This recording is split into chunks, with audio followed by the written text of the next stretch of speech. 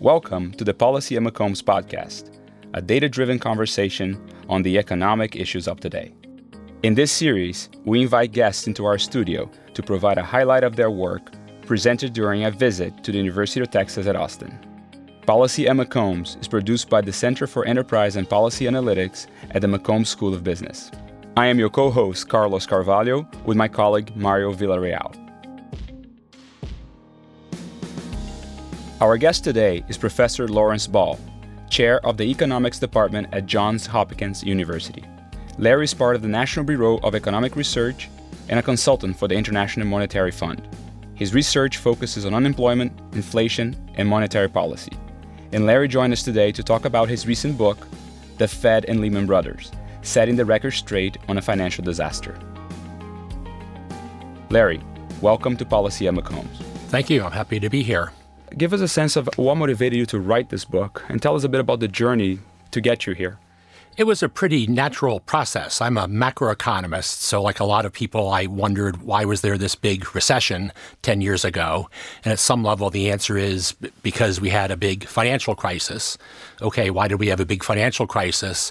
Well, the Lehman Brothers failure was the pivotal event. So why did Lehman fail? And then when you start looking into it, what's striking is that nobody else failed. Everybody else was rescued by the Federal Reserve or the Treasury. So pretty quickly, the whole question becomes, why wasn't Lehman rescued? When I started looking into that, I quickly discovered that there's a lot of information available on that from investigations by the bankruptcy examiner and a congressional commission. So if one's willing to spend 4 years going through the details, and I'm kind of an obsessive-compulsive, detailed-oriented person, you could actually learn a lot. So, and I reached some firm conclusions about the topic. Well, glad you did it, because the book is a great read, and we recommend this book to all of our audience. Listen to it today. So give us a summary of the main argument in the book. The main question is, why did the Fed allow Lehman to fail? The main answer, in a sense, is a negative one, that the reason the Fed allowed Lehman to fail is not the reason that Federal Reserve officials, Ben Bernanke on down, have said over and over again. Their explanation is that they did not have the legal authority to rescue Lehman because under the law, Lehman did not have enough collateral for the loan it needed. And the central point of the book is that if you look carefully at the evidence, it's beyond question, I think, that Lehman did have enough collateral for the loan it needed. So a Fed rescue would have been legal. For that matter, it would not have been very risky for the Fed or taxpayers. Now, if the legal authority explanation is not right, that leads to the question of what was the real reason. And there, my basic answer is not terribly original. It's primarily that it was a political decision, driven primarily by Treasury Secretary Paulson, who didn't want to be known as Mr. Bailout. And again, that's not original. Many people have said, obviously it was all political. But I think the value added of my book is really establishing that the alternative history that Fed officials have tried to build just doesn't fit reality at all.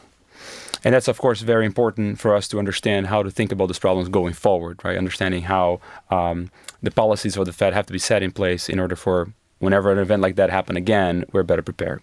Yes. So the point being that the Fed perhaps should have provided liquidity to Lehman. So let us speculate a little bit and get your thoughts on what you think would have happened and how the financial crisis would have unfolded potentially differently had the Fed provided the liquidity Lehman needed in that weekend of September 12, 13, and 15 of 2008. That's a great question and inherently a little hard to answer. I think I'm pretty clear on what did happen, given there's a lot of evidence. Reasonable people can disagree on how much difference it would have made. Having said that, I'm on the side that really the Lehman failure was the critical event, which caused strains in financial markets and the risk of a mild recession to turn into a complete disaster and the Great Recession. And that if Lehman had been rescued, there would not have been anywhere near the panic in financial markets. The whole financial crisis would have been less severe. Quite possibly, other Fed rescues and government assistance would not have been as necessary, and the whole Great Recession, I think, would have been less severe. And if you want to carry it further, the whole last decade would have been a happier period for the economy. Who knows how politics would have evolved, but it would have been a very different world, I think. For the benefit of our general audience, it seems that there are bankruptcies in many industries around the world, but not all of them lead to the catastrophic results that Lehman Brothers and the whole financial crisis had. What is peculiar about the financial industry that in facing these events leads to catastrophic results? So that's a great question, which I think I can answer at a couple levels. Finance is one industry. It's not that big a share of GDP, but it's something which is used by all other industries. Every kind of business has cash flowing through it and needs to use credit and needs to extend credit. So if finance breaks down, that affects the ability to operate of every firm in the economy. Larry Summers once, I'm borrowing this from him, used an analogy to electricity, that if you imagine what happened if the electricity went off in the country for 3 months, you might say, well, electricity is not that big a percentage of GDP, and if we lose 3 months, that's not that much of a loss. But of course, everything depends on electricity, and there would be disproportionate disruptions. The other thing I'll add a little bit more technically, bankruptcy law, Chapter 11 bankruptcy, is set up very badly for financial institutions. Because the whole idea of Chapter 11 bankruptcy is if a firm's in financial distress, you freeze its finances or put that under court supervision, the borrowing and lending and flows of money. And then if you're a car company, you keep on producing cars while people work out the financial problems. But there's nothing analogous to continuing business as usual, because for an investment bank, borrowing and lending money and flows of cash, that's all there is. That's the whole business. So if you freeze that, you're shutting down the business. So there's a general misunderstanding also of the role that the Fed has as a lender of last resort in the financial system. Can you speak a little bit about that, and also try to give a sense of this notion that the loan that perhaps would have been needed, or it's done oftentimes by the lender of last resort, cannot necessarily be characterized as a bailout. It's not a gift. It's a loan that tends to be repaid to the taxpayer, and in that same line of questioning, given what we saw after the fact, what would you think would be the potential losses that taxpayers would have faced if the Fed had decided to provide liquidity to Lehman? That's an extremely important question going forward, and I think there is a tremendous amount of unfortunate misunderstanding by the public and by elected officials. If I were running the world, I would banish the term bailout because it's pejorative. It doesn't sound like something good. I would use the term emergency loan, or maybe emergency liquidity assistance, or something innocuous or technical sounding like that. Substantively, the point is, as you suggested, what Lehman Brothers needed in particular was a short-term loan against good collateral. That was a loan which was very likely to be paid back. Even if somehow, bizarrely, it had not been paid back, again, there was good collateral that the Fed could have held on to. So really, there was no risk to the taxpayer.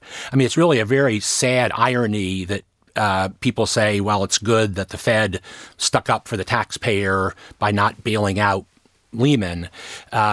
There was no benefit to the taxpayer. The implication for the taxpayer is that we had the collapse of Lehman and the financial crisis and the recession, and a lot of taxpayers lost their jobs really unnecessarily as a result of the financial crisis. So the one thing I'll add there, recently, the officials at the time, Ben Bernanke and Tim Geithner and Henry Paulson, who were the top officials at making policy, they have talked about the fact that the Dodd-Frank Act, the financial reform in 2010, has limited the Fed's ability to make emergency loans. And they've pointed out that that's dangerous, and because we may need the Fed's emergency lending in the future. And I agree 100% with Bernanke and Geithner and Paulson that it's dangerous that Congress has limited the ability of the Fed to lend. I personally find it a little bit ironic that they stress that, given that when there was greater authority for the Fed to lend, they didn't use the authority when it was really needed. And just to piggyback on that,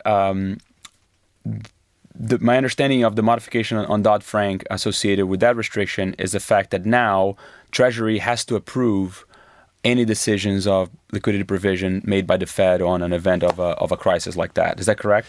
Yes, there are several restrictions. There are restrictions about what types of loans and what types of circumstances, which arguably could make something like the AIG loan or the Bear Stearns rescue illegal. There's also, though, you're right, the requirement that the Treasury Secretary approve anything.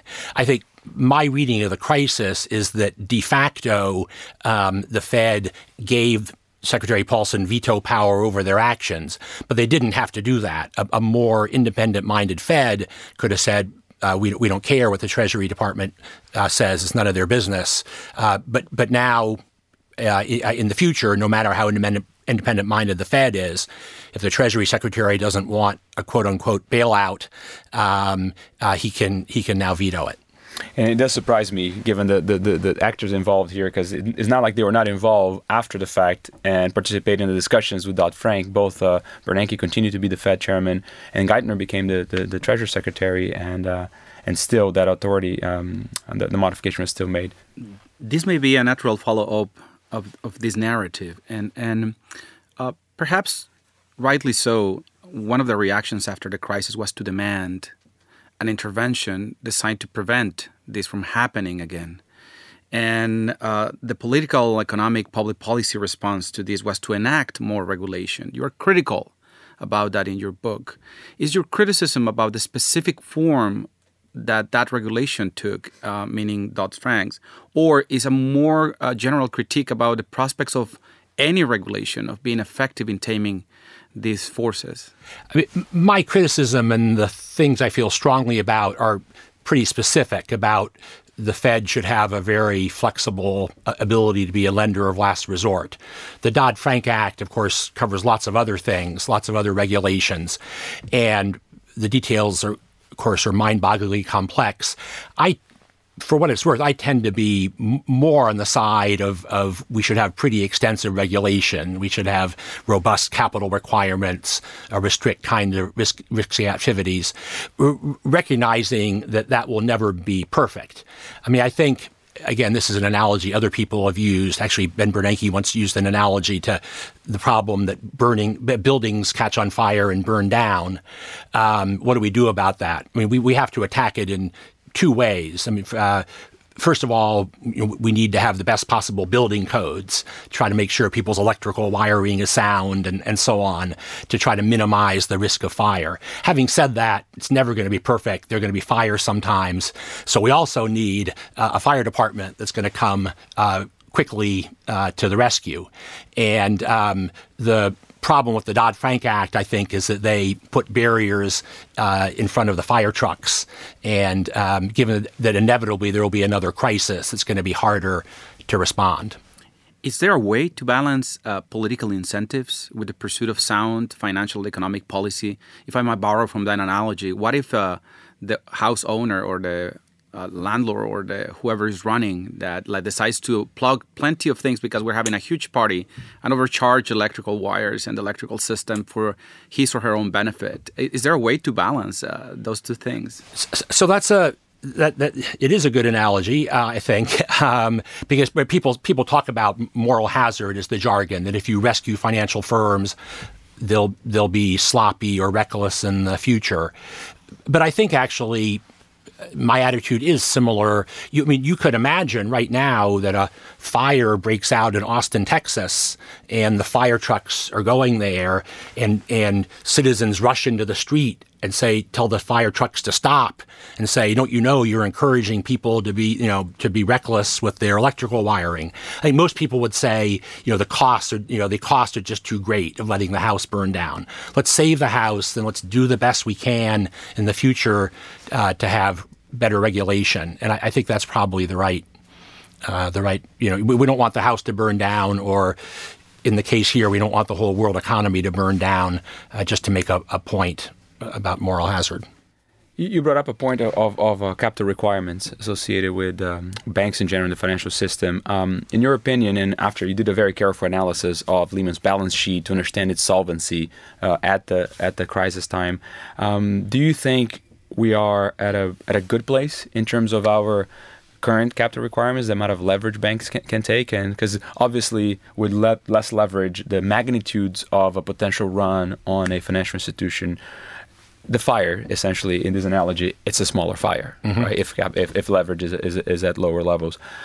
Where were we and where are we now relatively? And do you think from your analysis that are we in a good place or a bad place? That is a good question, very controversial. I honestly don't know the answer for sure. I think we're in a better place. Of course, with hindsight, like a lot of disasters, it's in some ways easy to look back and say, what were people thinking with investment banks doing these very risky things and having asset to equity ratios of 40 or 50, being so that just a really small loss would be enough to push them into insolvency. I think the situation is better now.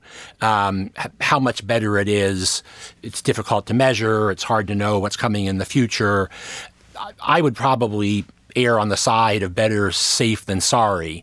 There may be some inefficiencies or costs of higher capital, but the costs of not having enough capital are we've seen again and again in history are so disastrous. I'd probably err on the side of being pretty cautious. During his live presentation, I asked Larry about the institutional backdrop surrounding the decision to let Lehman go. It is safe to say that Treasury Secretary Henry Paulson made the final call, and by law, he had no authority here. 10 years have passed, and we have books and documentaries celebrating the people trying to save us from a financial disaster. But most people fail to appreciate that we saw an institutional breakdown. What should have been a technical decision addressed independently by the Federal Reserve ended up being co-opted by the political process. Yeah, so that's a fascinating part of the story, right? So the classic theory of the lender of last resort says the central bank should be the lender of last resort, not the government. And the Federal Reserve Act says the Federal Reserve can decide whether the Federal Reserve lends. I mean, there's a procedure in which the Federal Reserve Bank of New York can ask the Board of Governors of the Federal Reserve in Washington to approve a loan, and the Board of Governors votes on it. The role of the Treasury Secretary in that process is exactly the same as the role of the Secretary of Agriculture.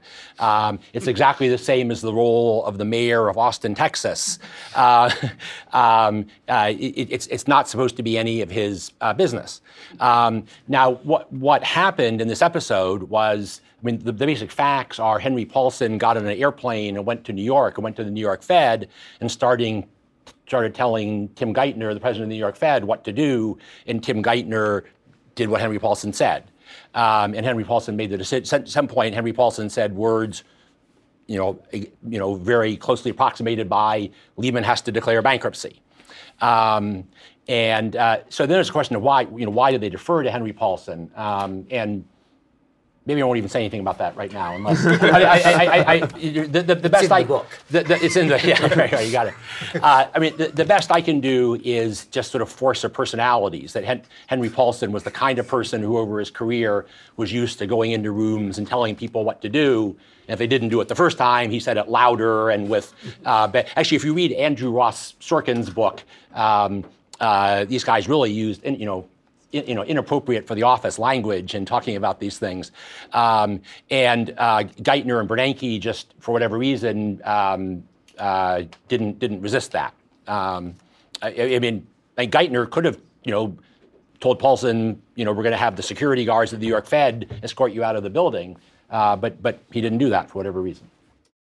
Mario, after the great discussion with Larry, what are some of your highlights? Well, Larry provides a very lively account of the meetings and discussions that happened in the initial days of the 2008 financial crisis. His narrative includes conversations and statements from important figures, including those that later would play a crucial role in the post-crisis discussions. One of these figures is Barney Frank, the Frank in the 2010 Dodd-Frank Act. He has an interesting sense of humor and offers a colorful description of the mid-September 2008 events. Three things could have happened. One is they could have eventually gotten the Barclays deal through. The second is that didn't work, and but Lehman was able, like AIG, like lots of firms, to do some restructuring, to maybe raise some capital to survive. The third is that didn't work, and Lehman ultimately, like, say, long-term capital management, had to be wound down. But as I discussed in the book, even in that case, having a wind down over a period of months where they can sell assets, close out contracts would have been much less disruptive. I think there were a couple of law professors this morning who backed me up on this, that the idea of telling a corporation you have to file the biggest bankruptcy petition in U.S. history by a large margin, and you have 6 hours to do the bankruptcy petition is just like science fiction. So it accounts for how disorder. So buying time would have made a big difference. Actually, Ben Bernanke, in his memoir, has, I think, an interesting passage in which he talks about one of Lehman's strategic plans, which was, you hear the jargon about a good bank and a bad bank. Lehman was going to spin off its bad assets, get different investors. And Bernanke actually says, that kind of scheme works sometimes. That wasn't a crazy idea. But then he dismisses it. He says, well, obviously they didn't have time to implement that. They were about to go bankrupt the next day. But the reason they didn't have time to implement it was that the Fed wouldn't provide the loan. One key lesson here is that in some cases, thinking about regulation as an effective instrument in preventing bad things from happening, in this instance, another financial disaster, may mislead the way regulation is crafted and enacted. According to Larry's analysis, that is what happened with the 2010 Dodd-Frank banking law. Perhaps overreacting to the dramatic consequences of the crisis and with the hopes of preventing future instances of costly financial turmoil, the Dodd-Frank Act limited Fed's abilities to lend money, thus making future financial crises more difficult to manage. That's a great point, Mario. Before we wrap up, you can get more information and watch Larry's full presentation in our Medium page. Thanks for listening to Policy at McCombs. See you next time.